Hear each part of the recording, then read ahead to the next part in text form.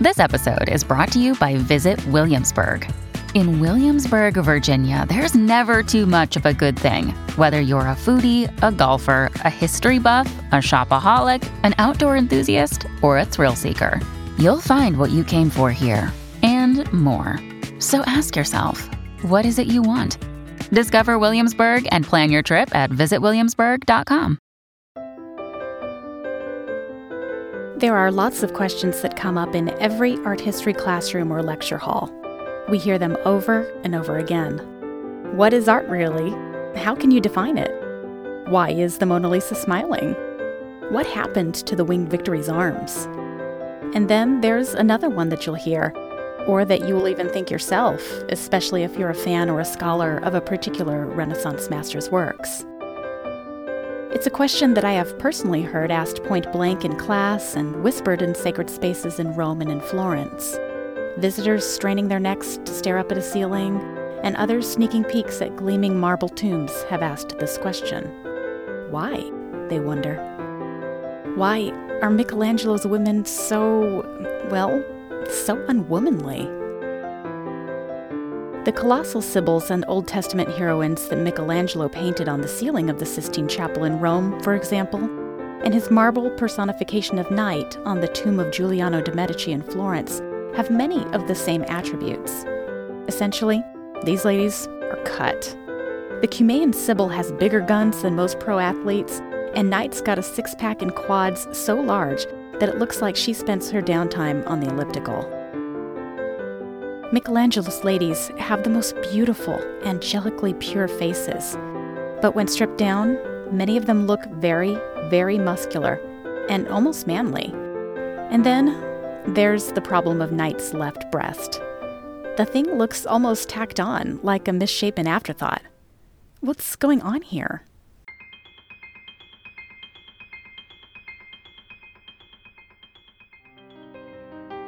Some people think that visual art is dry, boring, lifeless.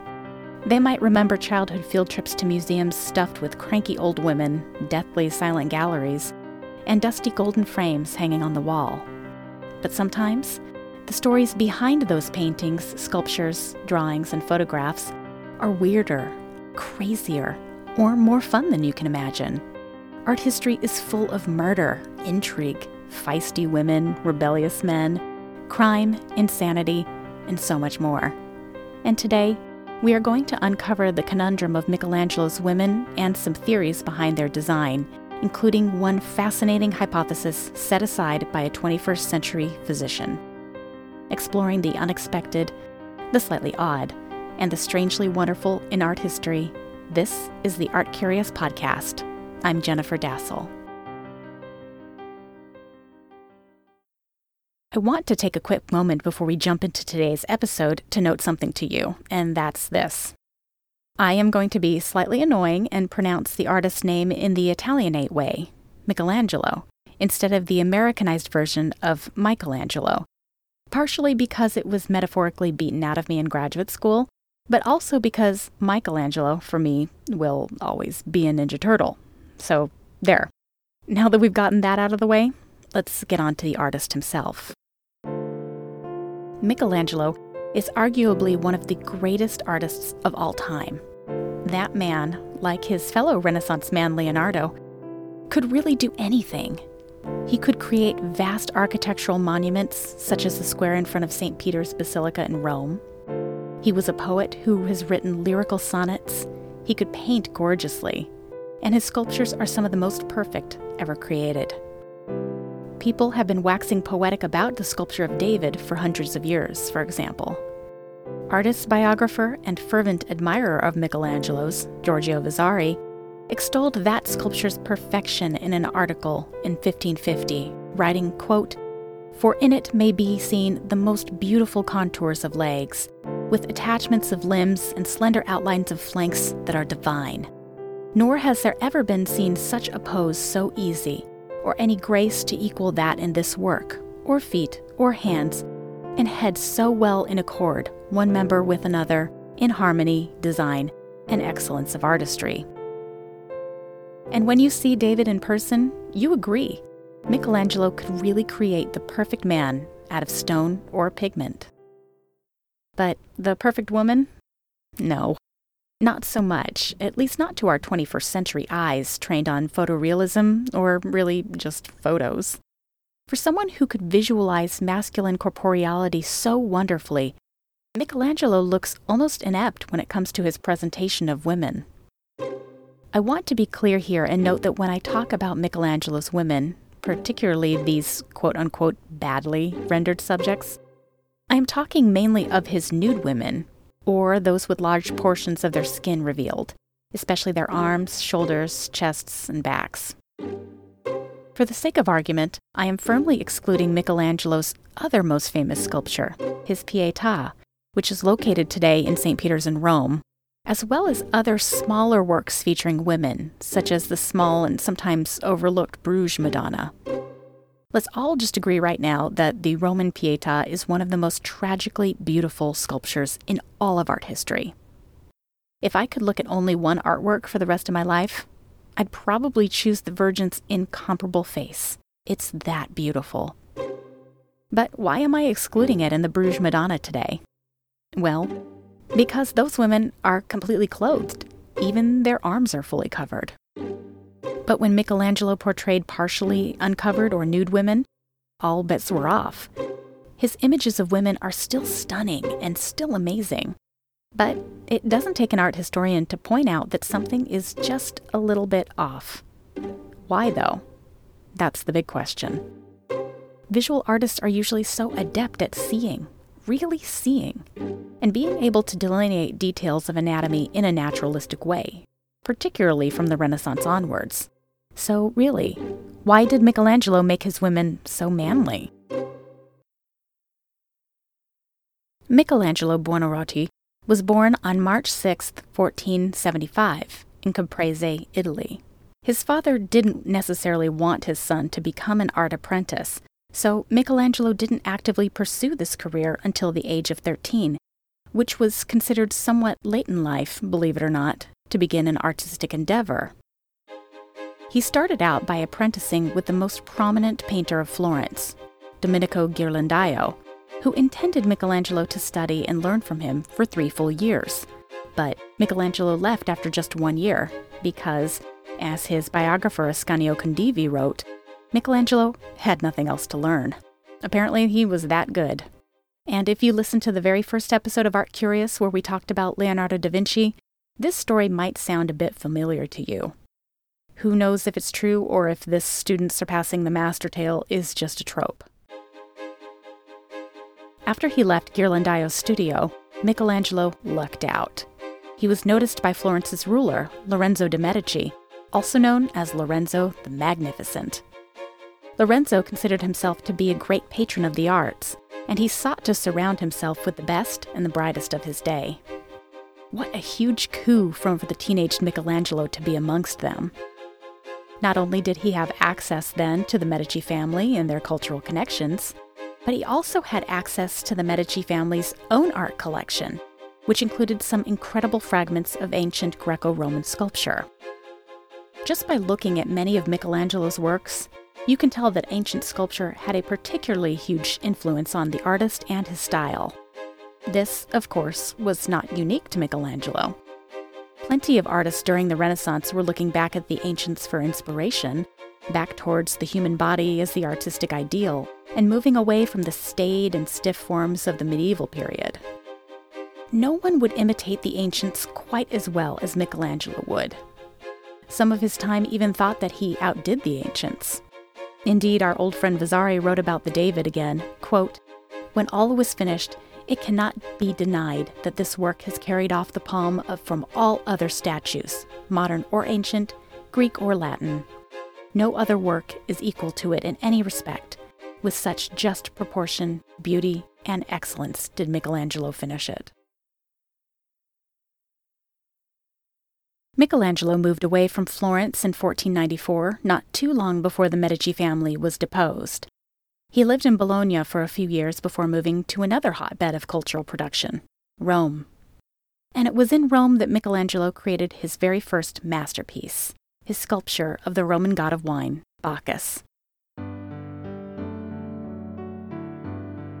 As we might suspect, given Michelangelo's study of Roman sculpture, the Bacchus itself was based on ancient marbles such as those he studied in the home of Lorenzo the Magnificent.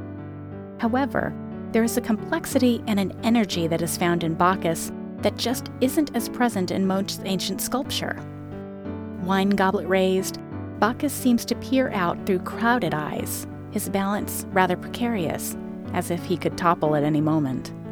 Behind Bacchus, a small pan or satyr nibbles naughtily on a bunch of grapes with the most self-satisfied smile.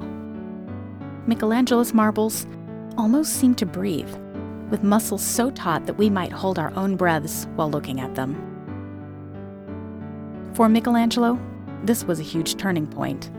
His Bacchus was considered so fantastic, so revolutionary for the time period, that it led to one of the most important commissions of his life, the commission for his Pietà in St. Peter's Basilica. Truly, there's something unbelievably great about this work, and it did not go unnoticed. And it was from this point forward that Michelangelo's career began to snowball in the best possible way. Commission after commission came in, and each masterwork begat another. The Pietà led to the David, which led to his private commissions for smaller sculptures, as well as luminous paintings such as his Doni Tondo, a circular image of the Madonna and Child with St. Joseph. Mary, dressed in glowing pinks and blues, hoists the infant Jesus above her head towards Joseph, her arm muscles bulging. Her right bicep is so defined, and her arm crooked at a 90-degree angle that makes her seem like a Renaissance precursor to Rosie the Riveter, in my viewpoint. Mary's body is shaped like a triangle, a pyramid, really, and this was quite purposeful on the artist's part. The pyramid was considered to be the most stable shape in all of art history, beginning, of course, with the ancient Egyptians and moving throughout time onwards towards the 20th century. Artists have long engaged in pyramidal structures to give a sense of power and permanence, and to guide the eye towards the most important figures in the composition. Like with the Bacchus, when you look at Michelangelo's paintings, you really get that sense of action, motion, energy, and strength. To me, the Doni Tondo feels like a direct precursor for what came next for our artist. In 1503, Julius II became Pope and ushered in a golden period of Vatican artistic commissions during the 10 years of his reign. Like the Medici family in Rome, Julius had an eye for talent, and he requested the greatest contemporary artists to complete some truly massive undertakings within the papal palace. And yeah, don't forget this, all artists were, at some point, considered contemporary, so think about that next time you see an installation that you find inscrutable. Julius II requested that Raphael complete a series of stunning murals for the papal stanze, or reception rooms, and those are a fascinating topic in their own right, so perhaps we'll circle back to them in a future episode. But for most of us, when we hear about Julius, one commission really just springs to mind: the Sistine Chapel ceiling. The Sistine Chapel had particular symbolism for the papacy and for the Catholic Church as a whole.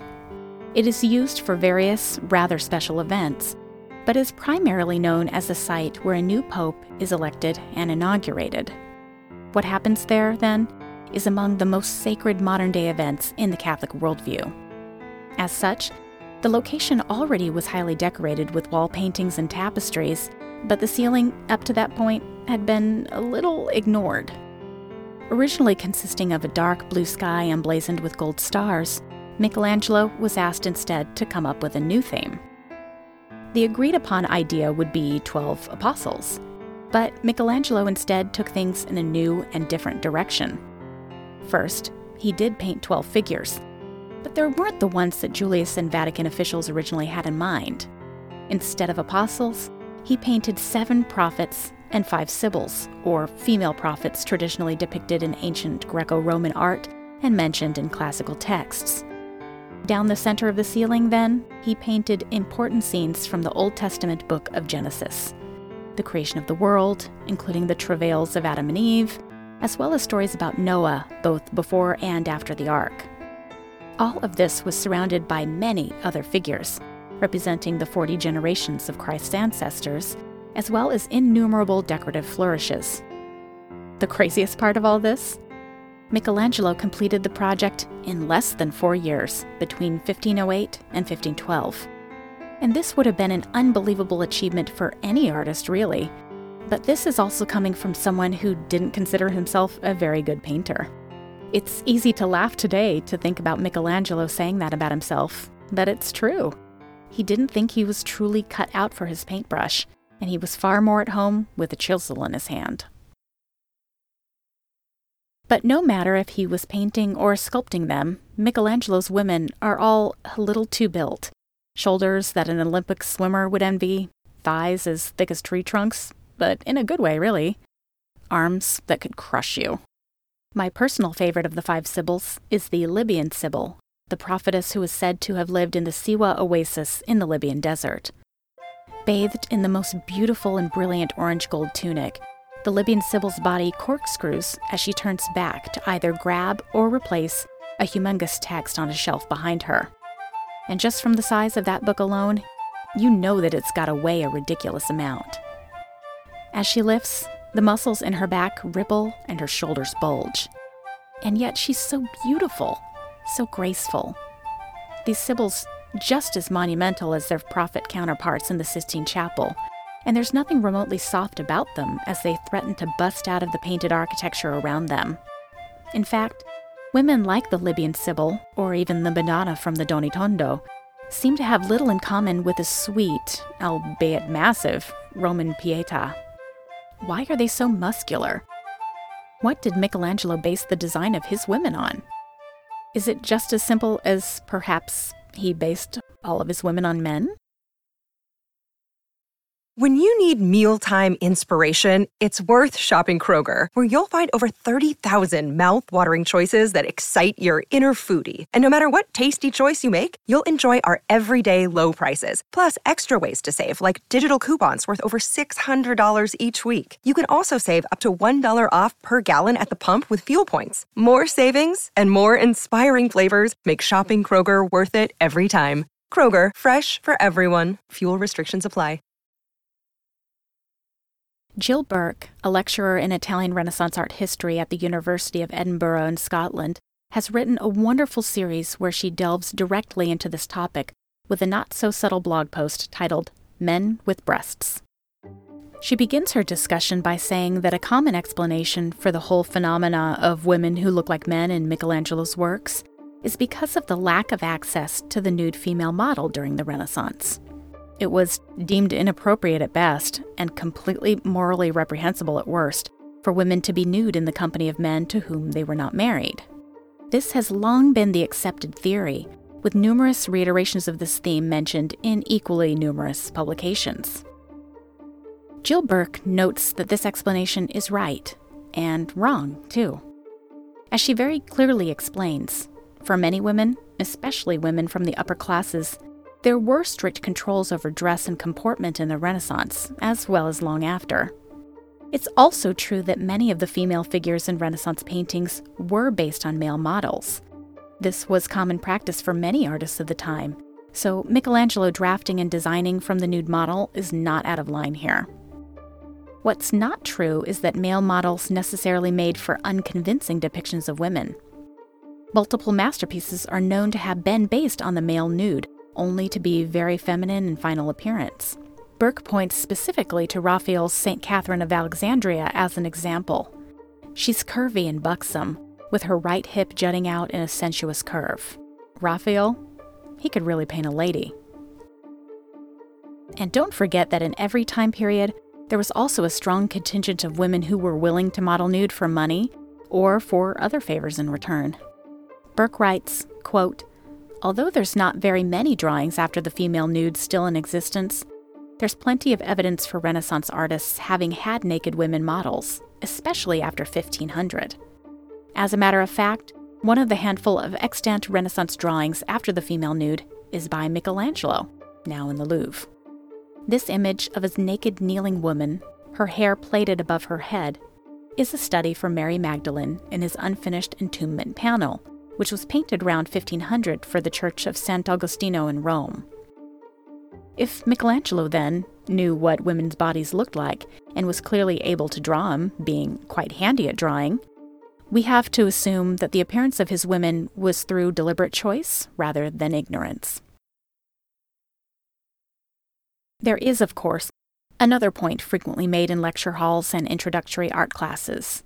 Michelangelo was gay, and thus his images of women don't necessarily point only to his lack of access to nude women from which to paint or sculpt, but also to his complete disinterest, or perhaps even disgust, towards women's bodies. Now, I am not going to sit here and tell you today that I know what a man who lived 600 years ago was thinking, but I can say this. Doesn't it seem a little bit reductive to assume that if a man indeed was gay, that it would affect his own artistic abilities? Michelangelo could draw. That much is certain. His draftsmanship was nearly unparalleled during the Renaissance, so I am fairly certain that he could accurately depict a human body however he wanted.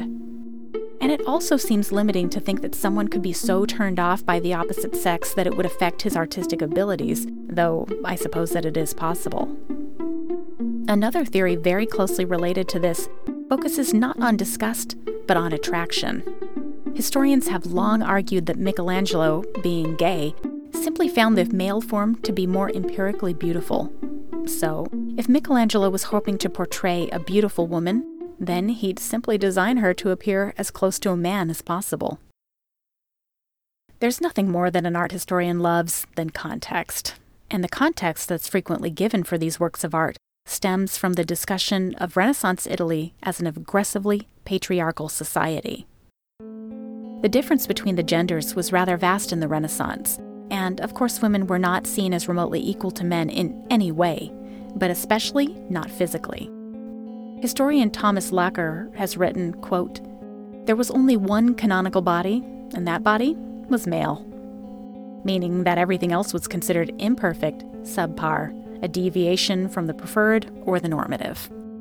This line of thinking was so ingrained that for hundreds of years, the bodies used to demonstrate human physiology in anatomy manuscripts were always male, unless the text specifically covered childbirth. Because if there's nothing else we've learned from looking back in time, it's that women aren't worth much if they aren't procreating, right?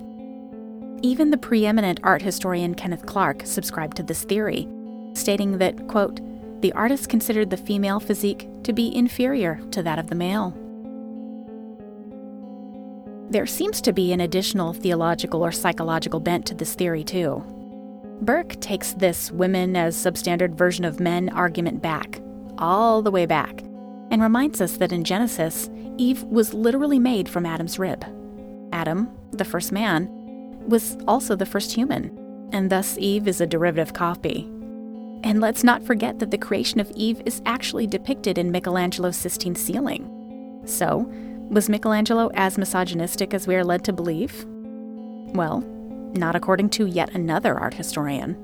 This time, Elizabeth Lev, who works and lives in Rome and gives frequent talks and tours about art in the Vatican, says that Michelangelo was far from misogynistic. In fact, he grew up in a household full of women, and his quote-unquote official biography by Condivi begins with an incredibly reverent discussion of Michelangelo's mother and his very close relationship with her. Later in life, he had a devoted relationship with a widow named Vittoria Colonna, a noblewoman and poet with whom he frequently exchanged letters and verses. And remember, too, that Mary, the mother of Jesus, was one of Michelangelo's most frequent subjects. Some, yes, were commissioned works, but others were created simply because the artist was drawn to depict this particular figure. Michelangelo may not have been sexually attracted to women, but I doubt very much that he despised and detested them. For me, I love to think about things in terms of symbolism, so I prefer one very specific reading of Michelangelo's Mighty Women. All of these figures, Mary from the Doni Tondo, the Sistine Chapel Sibyls, even Michelangelo's own take of St. Catherine of Alexandria, who was far more robust than Raphael's version. They are the physical embodiment of strength, particularly Christian religious strength. This is one of the arguments posited by art historian Yael Even, whose specialty is the study of women in art.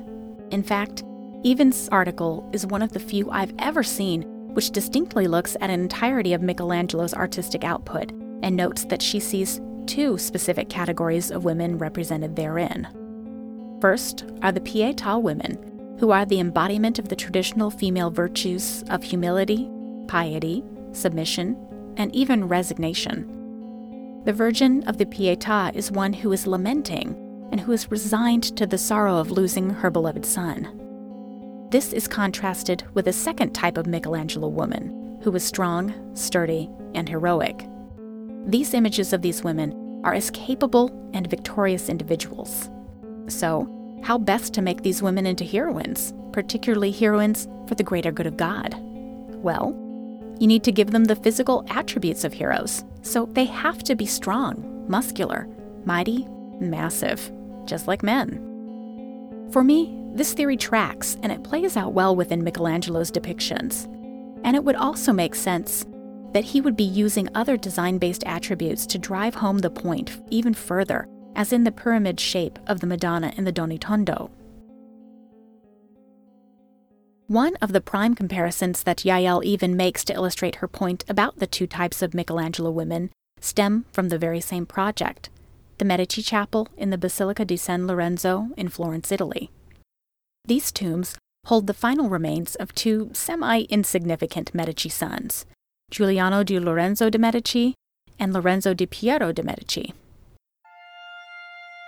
Michelangelo designed both tombs so that each would have two flanking nude figures, one male and one female. Each nude is a personification of a time of day. For the women, we have a representation of night on the tomb of Giuliano and dawn on the tomb of Lorenzo. But the women, presenting opposite times of day, also have fairly opposite physical attributes. I am not the first, and certainly will not be the last, to note that dawn is more languid, sensual, and curvy, lounging upon Lorenzo's tomb with a slightly softened belly and more rounded breasts.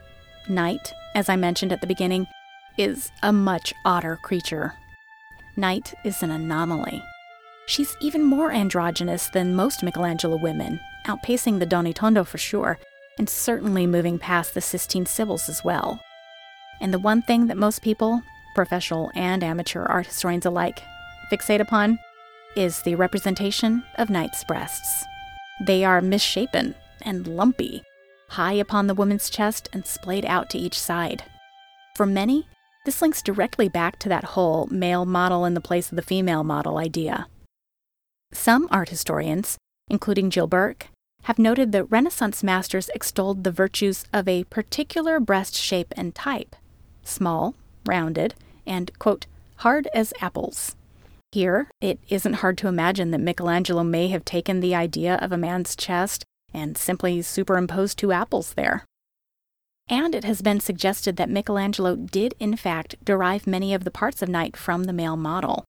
A preparatory study of Night can be found in the British Museum, dating from around 1520, and it seems to confirm this. But I don't buy it as the only explanation for Night's appearance. Again, I'd like to think that Michelangelo was no novice or dummy. And remember that Night's counterpart of Dawn, just steps away, doesn't have quite the same physiological problems. No, Michelangelo sculpted Night like that on purpose. The question is why? It may come down to the simplest answer of the contrast between the opposites. Dawn is open, waking up, rising to the day, while Night is closed, partially hidden from the viewer's gaze, and resigning herself to the end of the day. Dawn is life, or the resurrection, or the afterlife, whereas Night is simply death. And the masculine and feminine elements just further play into this distinction. With the revisionism of the 20th century came new theories about Night in particular, and Michelangelo's women as a whole. One that I find particularly interesting is that the body shapes of Night and Dawn are meant to illustrate the different phases of life, which again checks out when you think about the symbolism of Night as the end and Dawn as the beginning. But some clearly took this viewpoint to the extreme. For old-school art historians like Erwin Panofsky, Dawn was a young woman's early life, softened yet firm, full of vigor and energy, yet not hardened by life. Panofsky even used the word virginal to describe her. In direct opposition, then, there's Night. Panofsky said that Night's body has been, quote, distorted by childbirth and lactation. It seems vaguely misogynistic for Panofsky to say this, and again, I'm not entirely sure that I buy it, but it is a rather intriguing thought. But there's one more point about Night that I find even more fascinating. In November of 2000, a letter to the editor was published in the prestigious New England Journal of Medicine. This letter is fairly short and succinct, and was written by a physician hailing from Portsmouth, Virginia, named James Stark. He was inspired to write the letter after visiting the Medici Chapel in Florence in the company of an art historian named Jonathan Katz Nelson. And like many before him, Stark fixated on Night's strange appearance. But unlike most of us who simply ask why, Dr. Stark, an oncologist, said, "I have an explanation." What follows are excerpts from Stark's letter. Quote, "I found 3 anomalies associated with locally advanced cancer in the left breast. There is an obvious large bulge to the breast contour medial to the nipple, the swollen nipple areola complex, and an area of skin retraction just lateral to the nipple. All these features indicate a tumor. These findings do not appear in the right breast of Night, or in Dawn, another female figure in the Medici Chapel, or in the many other depictions of women in works by Michelangelo. We suggest that Michelangelo carefully inspected a woman with advanced breast cancer and accurately reproduced the physical signs in stone. Even if he did not see the disease in a model, he would have studied the corpse of a woman. Moreover, autopsies were legal at the time. Given that Michelangelo depicted a lump in only one breast, he presumably recognized this as an anomaly. Many doctors in his day could probably diagnose this condition in a woman. Historians of breast cancer agree that the disease and its treatment were discussed, often at length, and described as cancer by many famous medical authorities of antiquity and by several prominent medieval authors. For these reasons, there is a strong possibility that Michelangelo intentionally showed a woman with disease and that he may have known that the illness was cancer. If Michelangelo indeed depicted Night as having a consuming disease, this would complement the imagery in the Medici Chapel of life and death and further help us understand his study of the female body.